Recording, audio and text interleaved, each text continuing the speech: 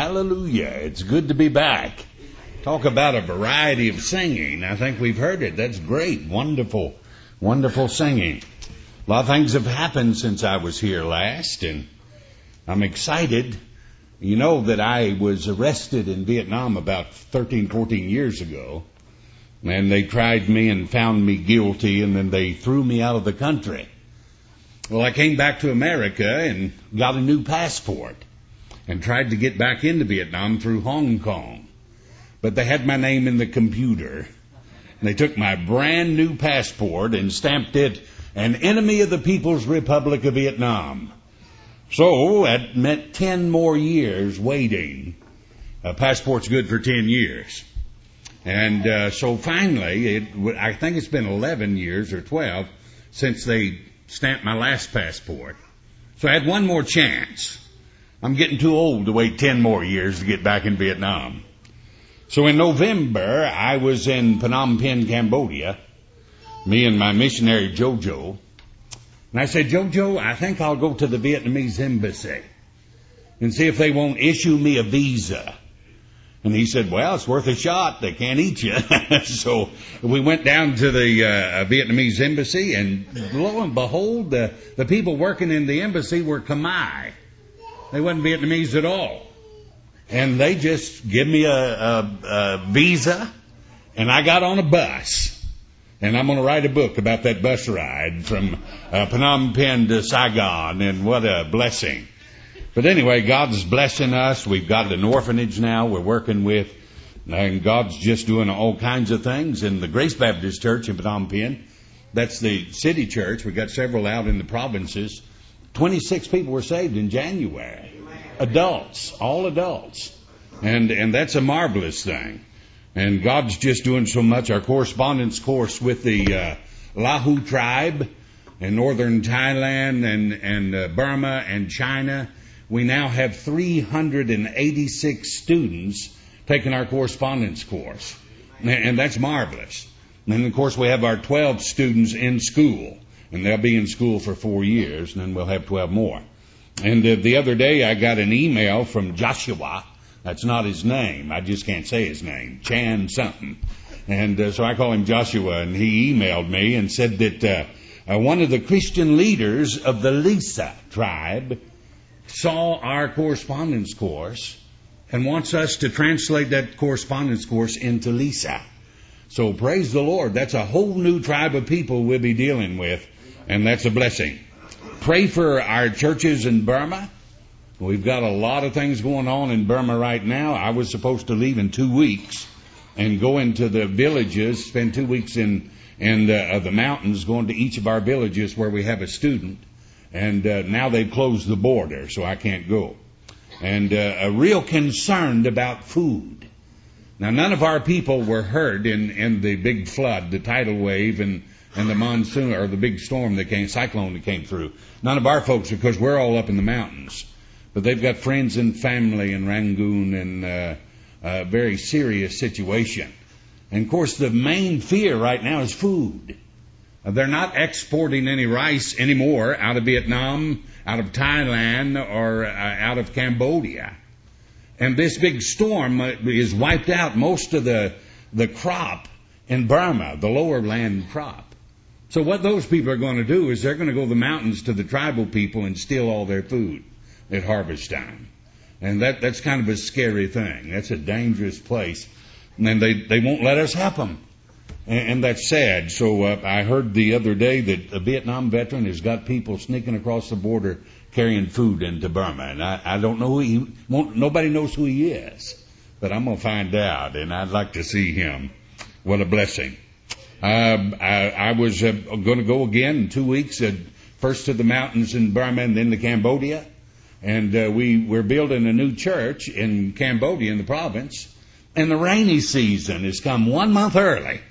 We got rainy season. So that means we can't get our stuff to the village except by ox cart. So that's what they're doing. So praise the Lord. Another church. That'll be the second church this year that we built, church building. Well, take your Bibles, if you will, and turn to the Gospel of Mark. And I'll preach a short message for you tonight, and I hope it'll be a help and a blessing. I've been busy.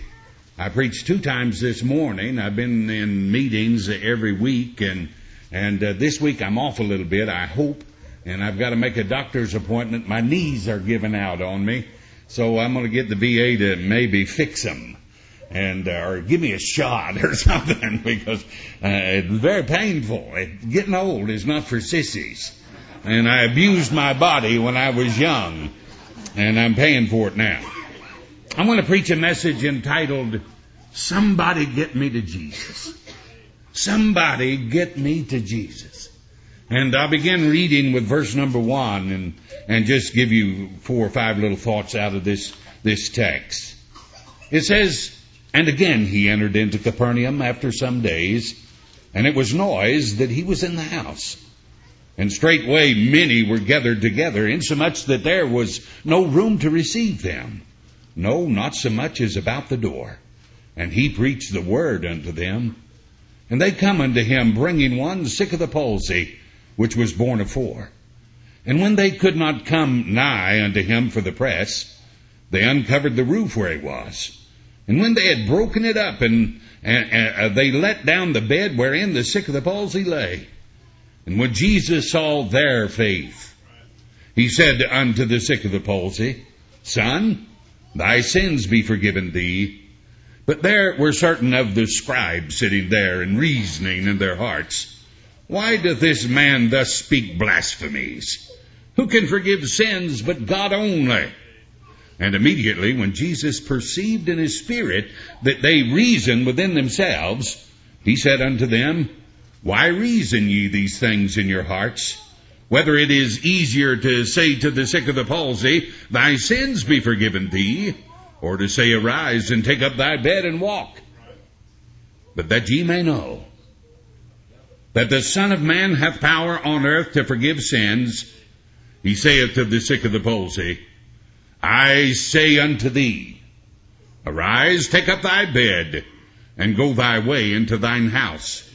And immediately he arose, took up the bed, and went forth before them all, insomuch that they were all amazed, and glorified God, saying, We never saw it on this fashion. Let's pray. Our Heavenly Father, we come now in the name of the Lord. And God, we thank you so much for this good church. We thank you for the man of God that you have here, and what a great man he is. We pray that you'll continue to bless him in his leadership, and God bless the church. We thank you, Father, for allowing us to come together, and this church having a part in my ministry. I thank you for that, Lord. I pray you'll help us tonight. Speak to our hearts, and we'll praise you for it. For we do ask it in Jesus' name. Amen. Somebody get me to Jesus. We have here a man in a state of helplessness, a state of hopelessness, a state of restlessness. And there's not a thing he can do for himself. Nothing he can do for himself. Somebody has to help him. Somebody has to get him where he needs to go. And that's pretty much true of the lost world. They can't help themselves, and they're not able. They don't know. But they can get there if somebody will help them get there. And that's what God wants us to do. To work together as a team to get people to the Lord Jesus Christ. In any way we can, to just get them to Him. And He'll make all the difference in the world. I want you to notice with me the word they. The word they is used 5 times in verse 3 and 4. Note also that it says in verse 5, their faith. We must believe. We must believe that if we can get people to the Lord, if I can get my brother to the Lord, if I can get my friend to the Lord, I believe God will save him, and I believe God will change him if I can just get him there. We need a revival of faith. I preached a message on that last week in the revival meeting. We need a revival of faith. We used to believe more than we do now. We used to pray more than we do now. We used to see more than we see now. God, give us a revival of faith, and we'll see people getting born again. I'm amazed at my village churches and my people in Khmer. My Khmer people in Cambodia, they get out every morning and walk through the village and tell people about the Lord. And when we get a church in a village, it's not long, and everybody in the village gets saved. I mean, they believe it, and they pray for it, and they do something about it, and God blesses that. He sees their faith. And that makes all the difference in the world. Let's look at that. People need our help, and it's our duty, and it's our responsibility to help them. Notice 5 things. First, notice with me the presence of the preacher. The presence of the preacher in verse 1 and 2. And again, he entered into Capernaum after some days. And it was noised that he was in the house. And straightway many were gathered together, insomuch that there was no room to receive them, no, not so much as about the door. And he preached the word unto them. What a blessing. 3 thoughts. Number 1, the person.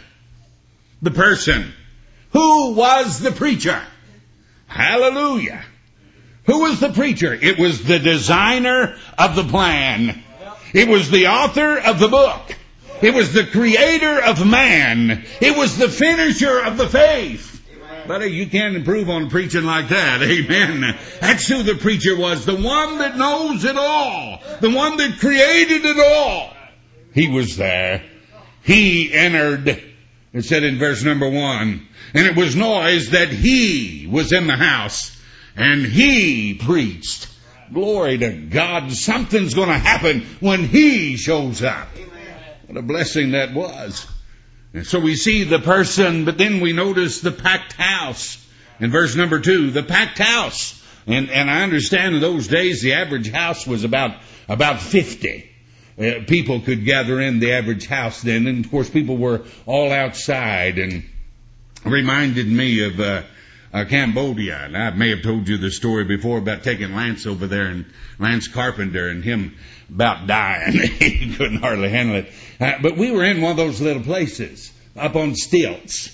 And hot, miserably hot. They were cooking underneath with the bamboo floors, and that charcoal smoke coming up in there.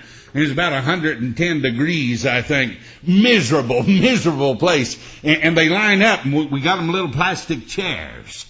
And they line up, they bring their chair, and they put the first one all the way in the back, and then the next one. And when they get as tight as they can, then another row goes in, until everybody they can get in that building.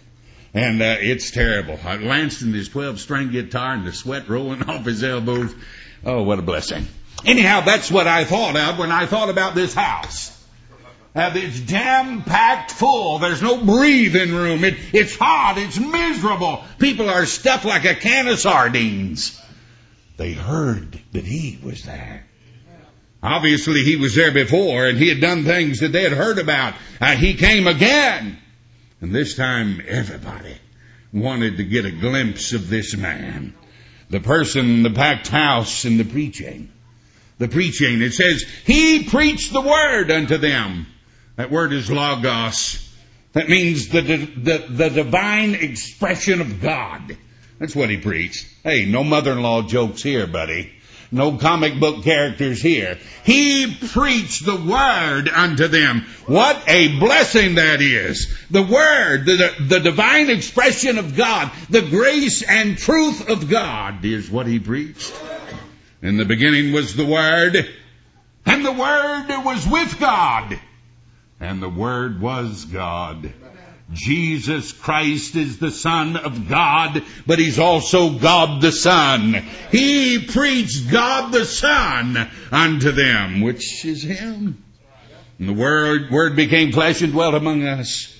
Glory to God, and we beheld His glory. The glory of the only begotten of the Father, full of grace and truth. That's what he was preaching about, amen. Hey, what a service that was. We notice the presence of the preacher. But then second, if you will, notice with me the picture of the predicament. The picture of the predicament in verse 3 and 4. And they come unto him, bringing one sick of the palsy, which was born of 4. And when they could not come nigh unto him for the press, They uncovered the roof where he was, and when they had broken it up, they let down the bed wherein the sick of the palsy lay. 3 thoughts. First, there's the picture of a problem. There's the picture of a problem. The person was sick. The Bible says he was sick of the palsy, some paralytic, something like that, and he was very sick. The person was sick, but the problem was sin.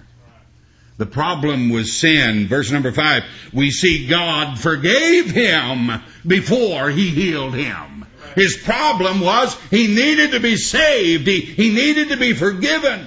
Hey, our problem's not sickness. It's sinfulness.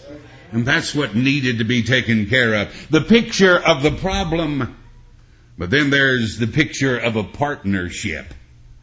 Born of 4. I wonder who they were. Who were these 4 people? Maybe it was family. Maybe it was friends. Or maybe it was just the faithful. Amen. The faithful. Somebody knew somebody's got to get him to the Lord. The only hope he has is to get him to the Lord.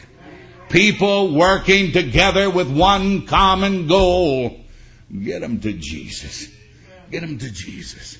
I'll tell you what, we all have our gifts and abilities and talents. I'm not much of a singer, and I scare kids to death. Sometimes I get loud and I'm big and I'm not, don't put me in the nursery. We'll have a riot.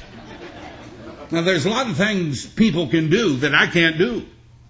There's a lot of things I can do they can't do. A lot of them. Everybody I've ever taken with me to the jungle's gotten sick. I never get sick. I eat all the junk that they have if I have to. And I never get sick. Not everybody can do that. Now my dear wife, we've been married 46 years. She's scared of snakes. She can't make it in the jungle. She's scared of spiders, and they get spiders big as plates over there. She'll never make it in the jungle. She likes ice in her drinks. She'd never make it in the jungle. But she can make it where I can't. Hey, we've got to work together. We've got to work together. We've got to work together. And I'll be honest with you, I'd have trouble doing mission work if it wasn't for her. And her partnership and her praying and her getting me all packed and ready to go. Hey, we're working together. I think of all the great things that God has done in Southeast Asia. And sometimes I just need to bring that picture machine I have that just rolls them over and let you look at the things God's done. What a blessing. You did that. You're a part of that. You're a part of that every month. You're a part of paying those preachers and feeding those people and now the orphanage and the Bible schools you're a part of that. People working together in a partnership to get folks to Jesus. There's the picture of a problem. There's the picture of a partnership. But then there's the picture of persistence. I never have liked quitters. I never have liked quitters. I like people that finish what they set out to do. And that's a blessing. And these the kind of guys these were. The kind of guys that took charge of this situation. We notice their opposition. And of course, their opposition here was people. It was because people were in their way that they couldn't get anything done. And that's true. If I listened to my mama, bless her dear heart. My mom was 84. Great lady, wonderful lady. But she's been telling me all my life, hey, you don't need to do that. I joined the military on my 17th birthday. She said, you don't need to do that. I volunteered for things that maybe I was a little nuts to volunteer. She said, you don't need to do that. And then when I surrendered to preach and got out of the military, I had 15 years and I was wounded and I could have sat at the desk for the last 5 years and retired with 20. But I took my medical and got out. And when she heard I was going to get out, she said, you don't need to do that. Stay for 20. God can wait 5 more years. Amen. And then go into the mission field. You don't need to do. Hey, if we listen to people, we'd never get anything done. There's always opposition. No one knows. No one knows. I wish I could give you my burden. I was in that village, a little Vietnamese village we have right on the Mekong River. And they'd called me over. We got Christians in the village and had a baby that was dying. And they said, get the preacher. And I came at night and you could smell the stench in this little village, dirty little village on the river. And I looked down at the baby and the mother picked it up and said, help my baby. Well, I didn't know what to do. I didn't know what to do. And I could see the baby was going to die. And so I just began telling them about what God had done and how God had given them this gift. And now He's taken the gift home, but they'd see it again. And the mother was a Christian. And boy, God did great things in that village. Great things. You talk about increasing my burden. I can't give you my burden. You've got to have your own. You've got to have your own burden. You've got to have your own burden. Regardless of opposition, go and get it done. There was opposition. There were obstacles. Obstacles, a roof. And that makes me think a bunch of Marines, you know. Improvise. Old drill sergeant, we can't go this way, we'll go another way. And tear the roof off the place, amen, and get in. Get rid of the obstacles. Get the obstacles out of the way. And then there was obligation. A sense of duty. We may never get another chance. We better get him to Jesus now. And that's a good attitude, isn't it? Now stay with me. I'm going somewhere. The presence of the preacher. The picture of the predicament. But then the power of the physician. The power of the physician. Verse 5, it says, and when Jesus saw their faith, He said unto the sick of the palsy, Son, thy sins be forgiven thee. Verse 10, but that ye may know that the Son of Man hath power on earth to forgive sins, He saith to the sick of the palsy, I say unto thee, arise, take up thy bed, and go thy way into thine house. Wow. We see His power to recognize faith. Verse number 5. His power to recognize faith. How many times have I prayed, oh God, help now mine unbelief. I can't pretend I've got it if I don't. Because He knows. God, help me with my unbelief. He's got the power to recognize faith and He's got the power to remove sin. Again in verse number 5. The power to remove sin. But then third, we see His power to restore health. In verse 10 through 11. The power to restore health. Hey, nobody but God can do that. He has the power to make holy salvation.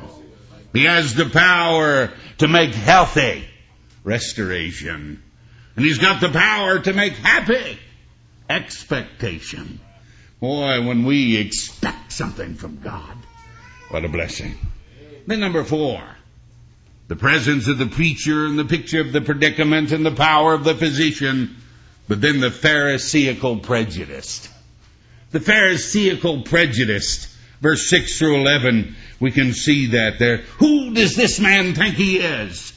Nobody but God can forgive sins. He's a blasphemer. That's what he is. Notice with me, their consideration in verse 6, but there were certain of the scribes sitting there, reasoning in their hearts. The word reason means to reckon thoroughly. It means to deliberate, to consider, to dispute in their hearts. I got a heart problem, amen. I got a heart problem, and that's what most religion is. It's a heart problem. Their consideration and then their accusation. In verse number 7, why doth this man thus speak blasphemies? Who can forgive sin but God? Nobody else. First, a negative accusation was spoken. Negative. He's a blasphemer. But then a positive acclamation was made. Only God. They didn't know what they said. Only God can do it. This must be God. And in fact it was. So we see the consideration and the accusation, then the demonstration in verse 8 through 11. The demonstration. He saw their ignorance in verse number 8. And immediately when Jesus perceived in his spirit that they so reasoned within themselves, he said unto them, Why reason ye these things in your hearts? Why reason these things in your hearts? He saw their ignorance, but then he showed his intelligence, his wisdom in verse 9 through 11. Whether it is easier to say to the sick of the palsy, thy sins be forgiven thee, or to say, arise and take up thy bed and walk. But that ye may know that the Son of Man hath power on earth to forgive sins. He saith to the sick of the palsy, I say unto thee, arise, take up thy bed, and go thy way into thine house. Hallelujah. What a blessing. He showed his wisdom. But then last, and here's where I'm going. The presence of the preacher, the picture of the predicament, the power of the physician, the Pharisaical prejudice, and then the proclamation of the people. I'll tell you what, if we get folks to Jesus, other people are going to see it. Other people are going to hear about it. Something's going to happen. Something's going to happen. I was preaching the other day in Mars Hill, where Paul was preaching at Mars Hill before the court. I preached an Easter sermon on Mars Hill, and you see the Acropolis, and man, what a place! You look down on the market, and I could just picture all of that while Paul was preaching. And then the Bible says that some got saved. One member of the court got saved, and then a lady got saved, and others. And it doesn't say there was a great revival meeting there at all. We don't know how many got saved at all. And then Paul left, and that was about it. But a church was started in Athens. God built a church there. So somebody saw it, and somebody heard it, and it made a difference. I'll tell you what, a lot of people got saved because I got saved.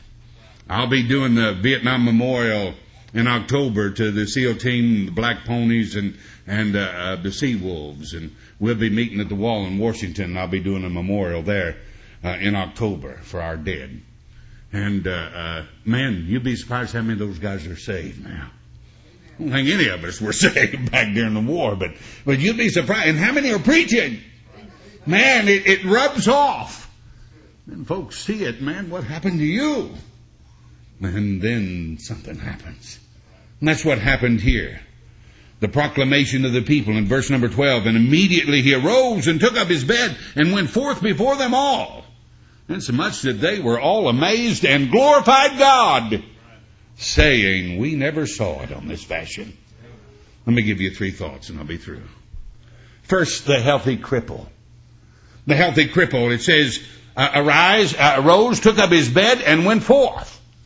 He sprang up, picked up that bed and threw it on his back and headed out the door. Amen. Hallelujah. This guy that they had to lift down is now jumping up in the air and shouting glory and taking off to home.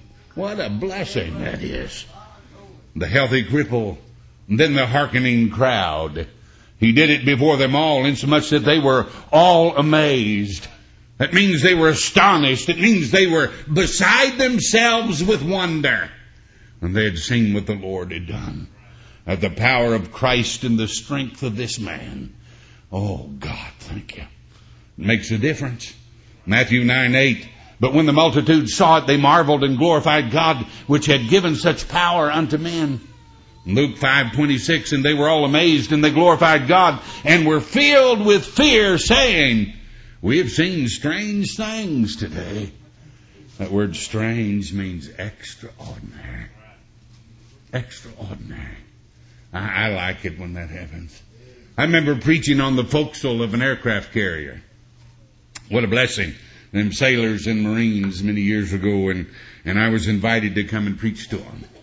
So I got up there and preached. Boy, I preached my heart out, and God touched hearts, and lives were changed, and I'd seen that before, and that was a blessing. But suddenly here come this bosun mate out of the bosun locker. He had grease from one end to another. Just a little 18, 19-year-old kid. And just working in there and the chains and all that stuff in the bosun locker, which is on the forecastle. And he come out and tears run down his cheeks. He said, can I get saved? And all these guys thought, man, you talk about seeing strange things that day. That place came apart. Oh, what a Savior. What a Savior. Extraordinary. Man, I don't want commonplace. I want God to really show. Nobody could have done that but God.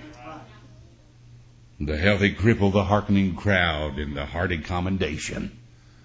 And they glorified God, saying we never saw it on this fashion. Now here, I'm going to conclude. Here it is, very simply. They cared. They cared. Man, if we don't care, we're in trouble. If we don't care, we're not serving any purpose. They cared and they carried. Man, if you care, you'll do something.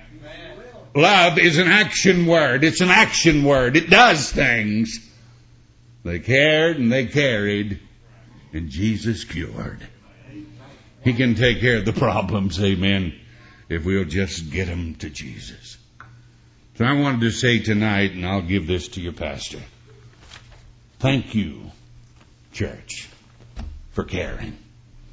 It's made a difference. You probably never know till you get to glory. But you cared. And you carried. And God's cured.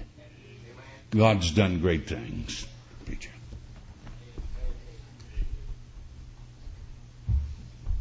That's good.